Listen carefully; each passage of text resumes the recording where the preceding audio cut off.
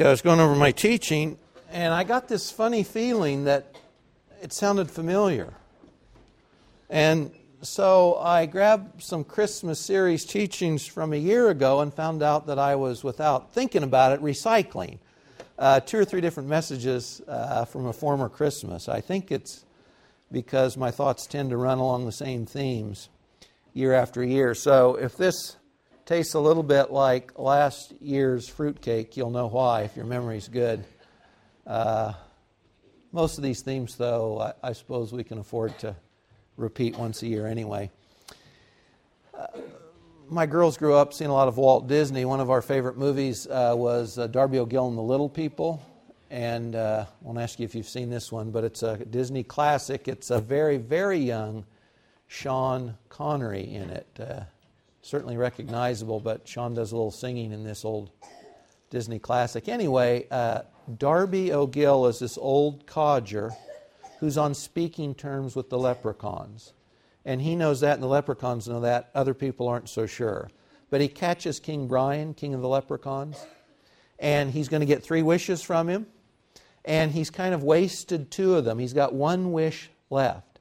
And he's in the local pub. You know, life in the old Irish village is centered basically at the local pub. And the people who believe Darby's actually got the king and got a wish to be granted are trying to help him, you know, what to wish for. And he's got to be careful for 2 reasons. He's got 1 wish left, only 1. And the other thing is because the king is tricky, you know, and you might ask for something and he could give it to you, but give it in a way that you wouldn't like. So one bright idea out of the group is Darby, wish for happiness. Wish for happiness, you know. Sounds like it couldn't go wrong. Darby's reply, the sage of the ages says, though, the only person who's happy entirely is the village idiot. That's the joke, guys. The village idiot. In other words, I might be happy entirely, but to be happy entirely, I would end up being the village idiot. The king would make me the village idiot. I'm not going there. Happy, anyway.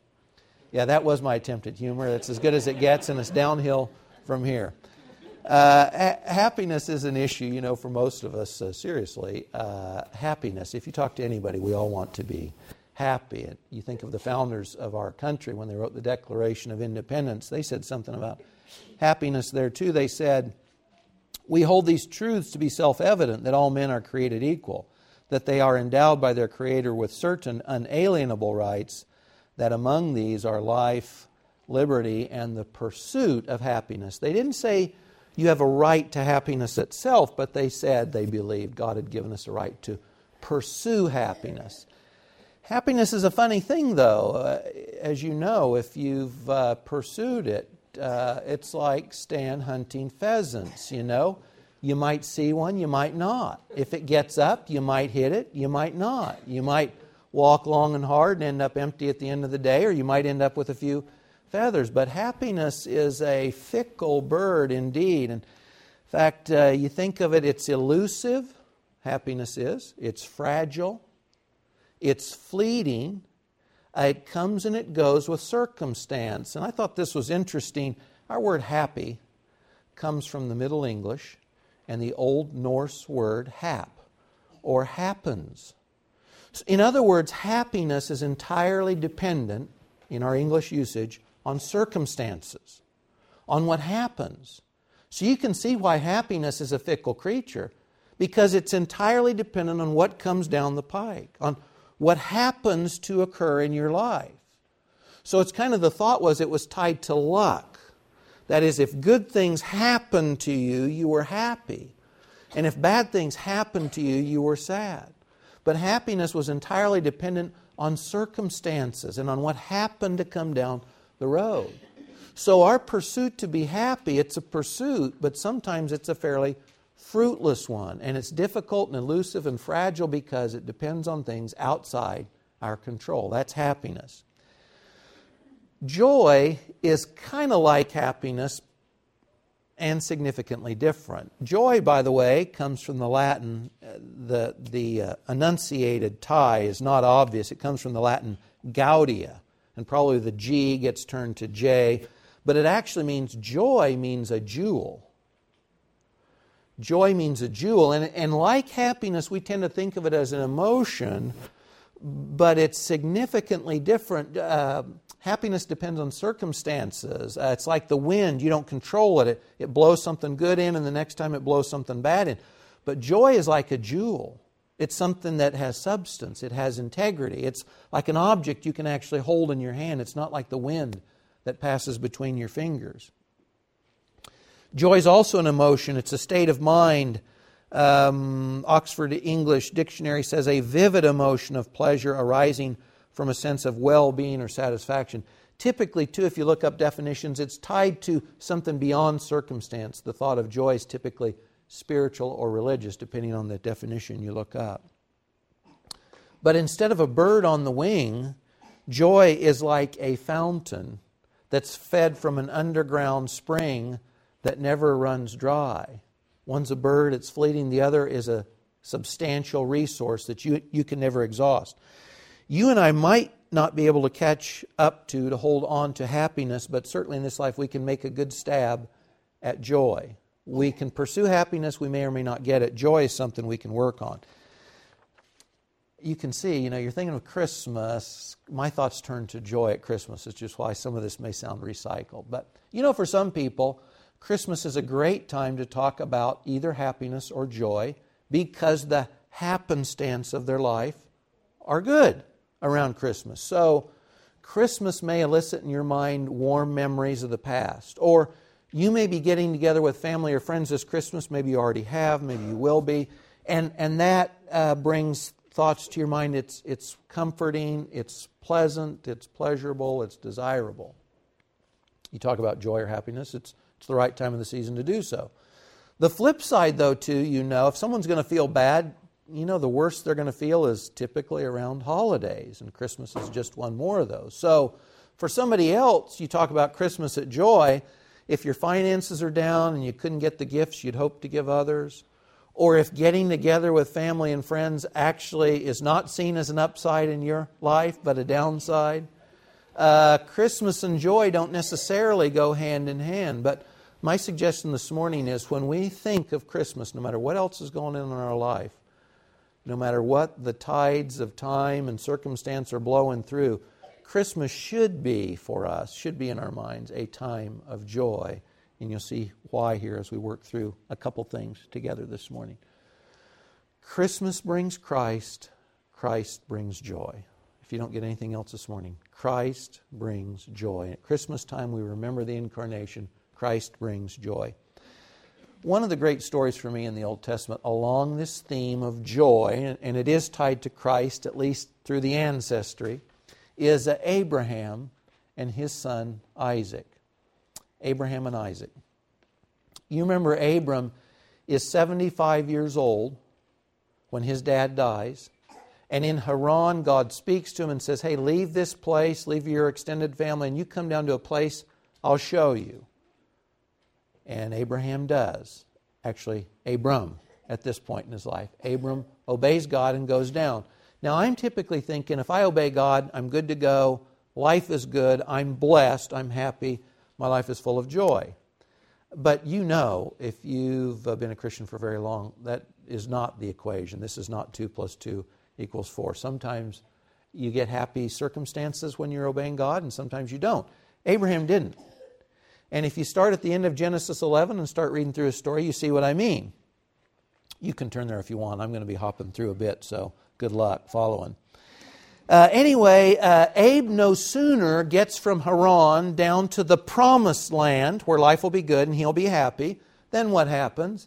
A famine develops. Abraham gets to the place he's supposed to go and he starts starving. There's no food. There's no food to be had in the place God just told him to go. So famine is his first experience in the promised land. So he goes down to Egypt. And while he's down in Egypt, fear is his experience. And why is he afraid? Because his wife, Sarah, frankly, even at their advanced age, Sarah is so beautiful that he's afraid that if he makes it known that that's his wife, that he would actually be hurt or killed so someone could take his wife from him. So he doesn't tell anyone. Of course, Pharaoh takes his wife, and God tells Pharaoh, you're a dead man, can't go here. And Abe walks off with a little bit more livestock than he had before. But his obedience with God starts with famine. And then it's fear. And then when he comes back up, he and Lot, their flocks are expanding, life's good, he's becoming a man of means. And then what happens? And then strife becomes his next experience, because his shepherds and his servants, now they're fighting with Lot's shepherds and Lot's servants, because their flocks have become so great. They're competing for the same grasses, for the same areas to pasture their flocks, the same water. Strife, famine, fear, strife. So they go their separate ways. And life's sort of good again, right? Abe gets news, though, about Lot, that Lot, his nephew, and his family have been taken captive by King Chedorlaomer. I think this is Genesis 15. So now Abe's thinking, okay, I got to take care of my young relative, so I better do something about it. But if you read the passage in Genesis, this King Chedorlaomer is a force to be reckoned with. When it tells you the cities he's defeated, the 3 cities, they're cities that giants live in. You know, later when Israel wants to come into the land and the spies spy it out and they see the giants, that they're called various names in the Old Testament, Anakim, Rephaim, there's probably a couple others I'm forgetting. These are giants, so that when the spies go back, this is later in history, of course, they go back, they said we're like grasshoppers before them. Well, this King Chedorlaomer and his vassal kings and their armies, they'd taken on the giants and whooped them. And they've beaten the Amalekites and the Amorites also. So when Abe hears that Lot and his family are taken captive, and he thinks he should do something about it, he's facing the biggest bully on the block. This guy is bad news. He's taken on the giants in the land and he's won. And this is who Abraham has to go and face to get Lot back. You see where I'm going. Abraham's obeying God, guys. He goes where God tells him to go. And circumstances don't blow nice things his way. It's one challenge, one strife, one famine after another. He does, of course, win in the battle with the king. And he rescues Lot. But fear remains a key element in Abram's life. Not happiness at this point, not joy. Fear is what he's facing. So in Genesis 15:1, God pays him a visit. And God says to Abram, don't fear. I'm a shield to you. Your reward shall be very great. Abe's response to God, Lord, what will you give me since I am childless? Remember, at this point, no kids. And you know, for us, we are families in the West, frankly, in the world today, we plan on not having kids. We see this as an upside typically. This is simply, historically, is not the case. You know, especially if you look in biblical cultures, having children was the highest goal of life. You passed on who and what you were to the next generation. Having children was highly desirable. Well, Abe and Sarah, they can't have kids.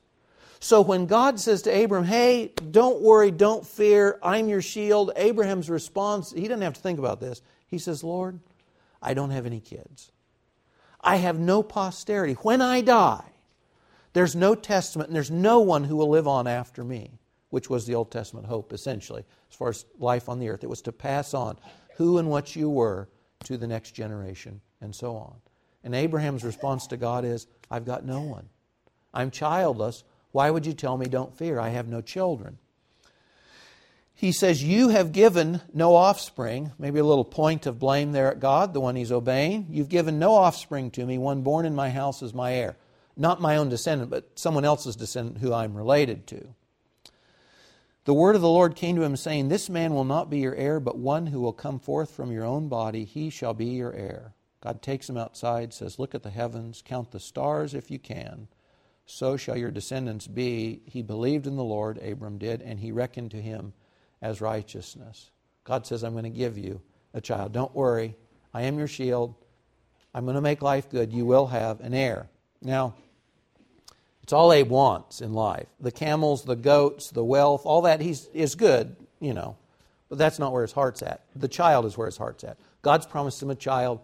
Life is good again. The winds are blowing favorably. So they try and have a kid, of course, and they don't for a while. No problem. They keep trying.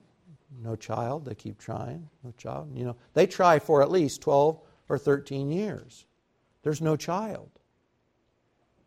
So Sarah gets the bright idea that she'll help God out. She gives Abram Hagar, her Egyptian servant, and says, maybe God will give us the child through her. And of course, Hagar gets pregnant right away. And this sounds good, right? I'm happy, but not really. Because now Hagar starts showing disrespect to Sarah. Because Hagar can get pregnant and her mistress Sarah can't. And you know, this would be true of anyone in here, but you know a miserable woman can make life miserable for the men around her. Did you know that?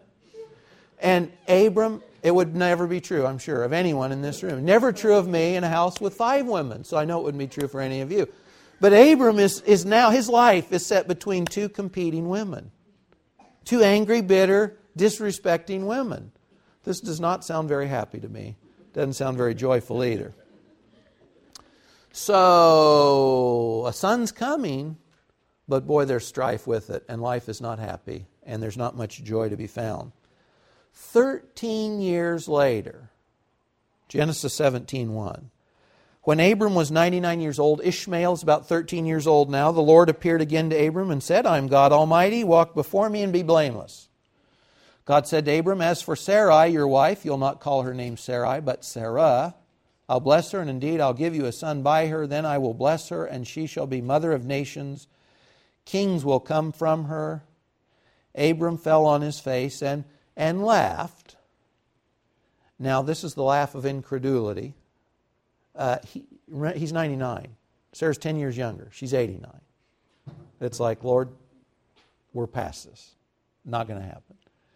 Abram laughs and he says, will a child be born to a man 100 years old? And Sarah, who's 90 years old, will she bear a child? Abram's response to God is, oh, that Ishmael might live before you. He's not much, but he's what I've got. He's the bird of happiness in my hand. So bless Ishmael instead. Don't worry about somebody else. We're too old. But God says, nope, Sarah your wife will bear you a son, and you shall call his name Isaac, and I will establish my covenant with him for an everlasting covenant for his descendants after him. I'm going to give you the son. It's going to be through Sarah. His name is called Isaac. 17:21 says, my covenant I will establish with Isaac, whom Sarah will bear to you at this season next year. Genesis 21, 1 through 3. The Lord took note of Sarah, as he had said, and the Lord did for Sarah as he promised. Sarah conceived and bore a son to Abraham in his old age, at the appointed time of which God had spoken to him. Abraham called the name of his son, who was born to him, whom Sarah bore to him, Isaac. You guys know Isaac means laughter. Isaac means joy. When God fulfills the promise, Abraham and Sarah get laughter. They get joy. Genesis 21, 5 and 6. Abram was 100 years old when his son Isaac, laughter, joy, was born to him. Sarah said, God has made laughter for me. Everyone here will laugh with me, will celebrate with me, will rejoice or share my joy with me. Abraham is the friend of God. He's God's chosen guy. And yet, if you read his story, the winds of circumstance that might happen to bring him happiness, they bring him typically adversity. Adversity after adversity after adversity. But when God gives him the son, Abram gets joy. When God gives Isaac, they get joy. Randall mentioned last week kind of the historical period the incarnation was set in, and I love history, and so I love reading about the 400 silent years. F.F. Bruce has a great book on this period called New Testament History. If you get a chance to read it, well worth your time. If you just go from Malachi to Matthew or Luke, you miss something of what of the time and the circumstances that the incarnation occurred in. 400 silent years, we say. Malachi, the last recorded prophet, and then 400 years of silence. That is, God has not spoken prophetically, in a recorded way at least, from Malachi on. And it's not that history quits, of course, or ends. And Israel's life as a nation keeps going on. They're back in the land. They rebuild the temple. And actually, if you read this period, if you read 1st and 2nd Maccabees, it describes a portion of this period. Part of these years are great, because under the Maccabee family, Israel, they whip the Syrians, they kick the foreigners out, they take over the kingdom basically to the area that Solomon had it. Under Israel's golden age, under the Maccabees, they regain most of that. But it's relatively short-lived. So that when you get to Caesar and Rome, Israel again becomes an occupied territory. And remember, Israel's living in the land of promise. The temple's there, they're offering sacrifice. You could say, at least in some significant way, they're where God wants them to be, doing what God wants them to do. And yet the winds of circumstance and happenstance are not blowing happiness their way. They're an occupied territory by the Romans. They don't rule themselves. This was considered a curse. But also, even within their own entity, there's strife. The high priest family, the Romans picked them. And this was contrary to the law of Moses. So people hate the high priestly families. But also there's these various schisms within Judaism at this time. So you've got the Pharisees and the Sadducees and the Herodians. They're all competing. Their theological point of view, who ought to be running things, the way they ought to be run, etc. So at the time of the incarnation, it's strife. It's spiritual famine, if you will. It's not a happy time. It's a difficult time. It's a trying time, even though Israel is where they belong, some ways at least, doing the things they're supposed to be doing. And it's into that kind of confusing, disappointed, perhaps unhappy setting that an angel appears to an old man in the temple and says, you're going to have a son. And your son's going to be the forerunner to the Messiah. And then that same angel goes to this little gal, born up kind of in the part of Israel that's considered the waste place, up near where the Gentiles hang out, and tells a little gal who can't have children because she's never been intimate with a man, tells her she's going to have a child. The story of the incarnation comes into this very confused, very strife-laden, very unhappy set of circumstances. The proclamation of the incarnation. In Luke 1, starting at verse 39, Mary arose and went in a hurry to the hill country, to a city of Judah, entered the house of Zacharias, that old priest the angel appeared to, and greeted Elizabeth, the old woman, just like Sarah, the old woman that God had said would have this son in her old age. She cried out with a loud voice and said, "Blessed are you among women, blessed is the fruit of your womb. When the sound of your greeting reached my ears, the baby leaped in my womb for joy." At the very sound of the mother of, at the very sound of the mother of the Messiah, John the Baptist leaps in Elizabeth's womb for joy. Jesus is present, even in the womb, and another little fella in an adjacent womb leaps for joy at His presence. Mary says in Luke 1:46 and 7, "My soul exalts the Lord, my spirit has rejoiced in God my Savior."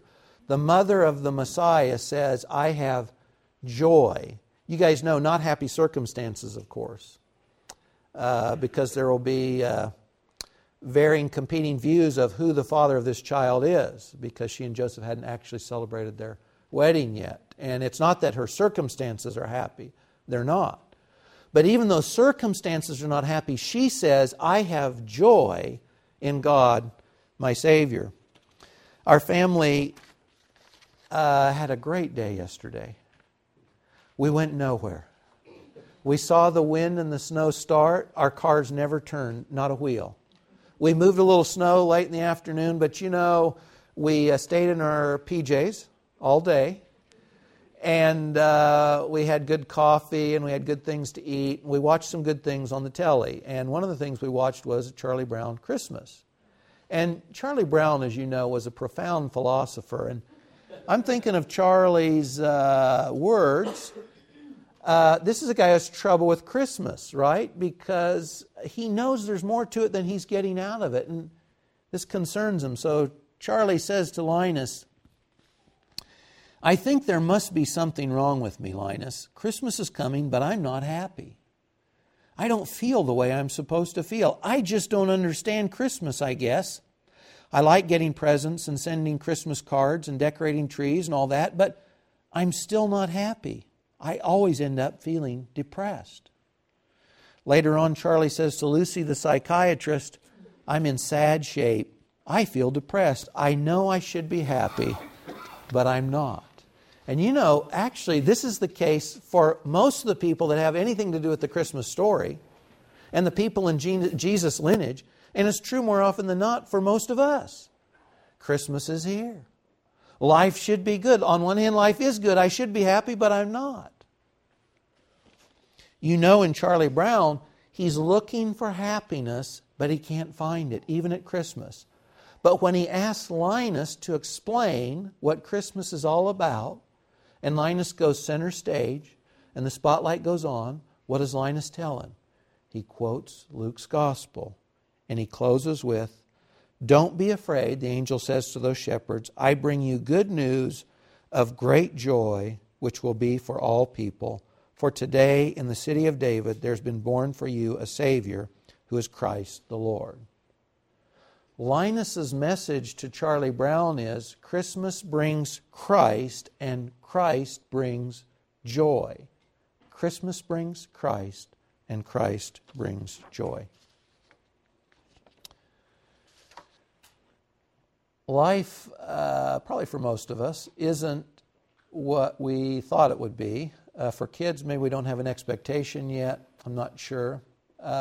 If you look around and you think where you thought you'd be in life, how important you'd be, how much money you'd make, how significant you'd be, whatever that looks like. You know, for most of us, the longer life goes on, the greater the distance between what we thought we would be and what we are. The greater the disparity between what kind of the rewards or the happiness we would experience in life and the reality of what we've experienced in life. There tends to be a wide margin between expectation and the happiness that actually happens to us along the way. At times, anyway, we feel like Abram, we're doing what we're supposed to do, we're where we're supposed to be, but with Charlie Brown, we're just not happy. We know there should be more. I love the fact that one of the Christmas story calls the time that we live in weary. You know, when Jesus appeared, it was a weary world. And in your life and mine, certainly at times it's a weary world. It may not be a world or a lifetime or an experience that we call happy. But at Christmas, whether you're happy or not, whether the winds of favor are blowing for you or against you, at Christmas, you can have, you should have, your experience should be that of joy, because Christmas brings Christ and Christ brings joy.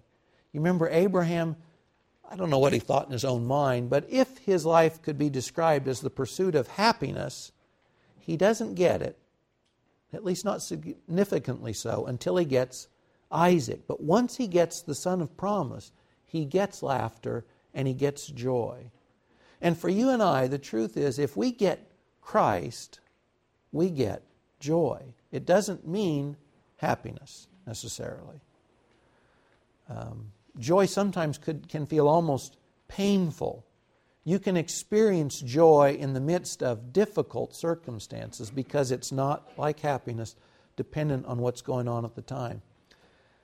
Christ is what Christmas is about, and Christ brings joy. We talked about worshiping the King a couple weeks ago, and today let me just leave you with a couple thoughts about joy. If we go through Christmas and the expectation is happiness, we're typically thinking about things like good meals, lots of presents, getting together with friends and relatives, time away from school or work, all of which are good things, but all tie more directly to happiness than they do to joy. Because some of those things may go well or they may go not well.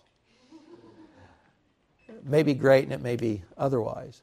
But if Christ is the focus for you at Christmas, you can have joy. So let me just encourage you with a few things.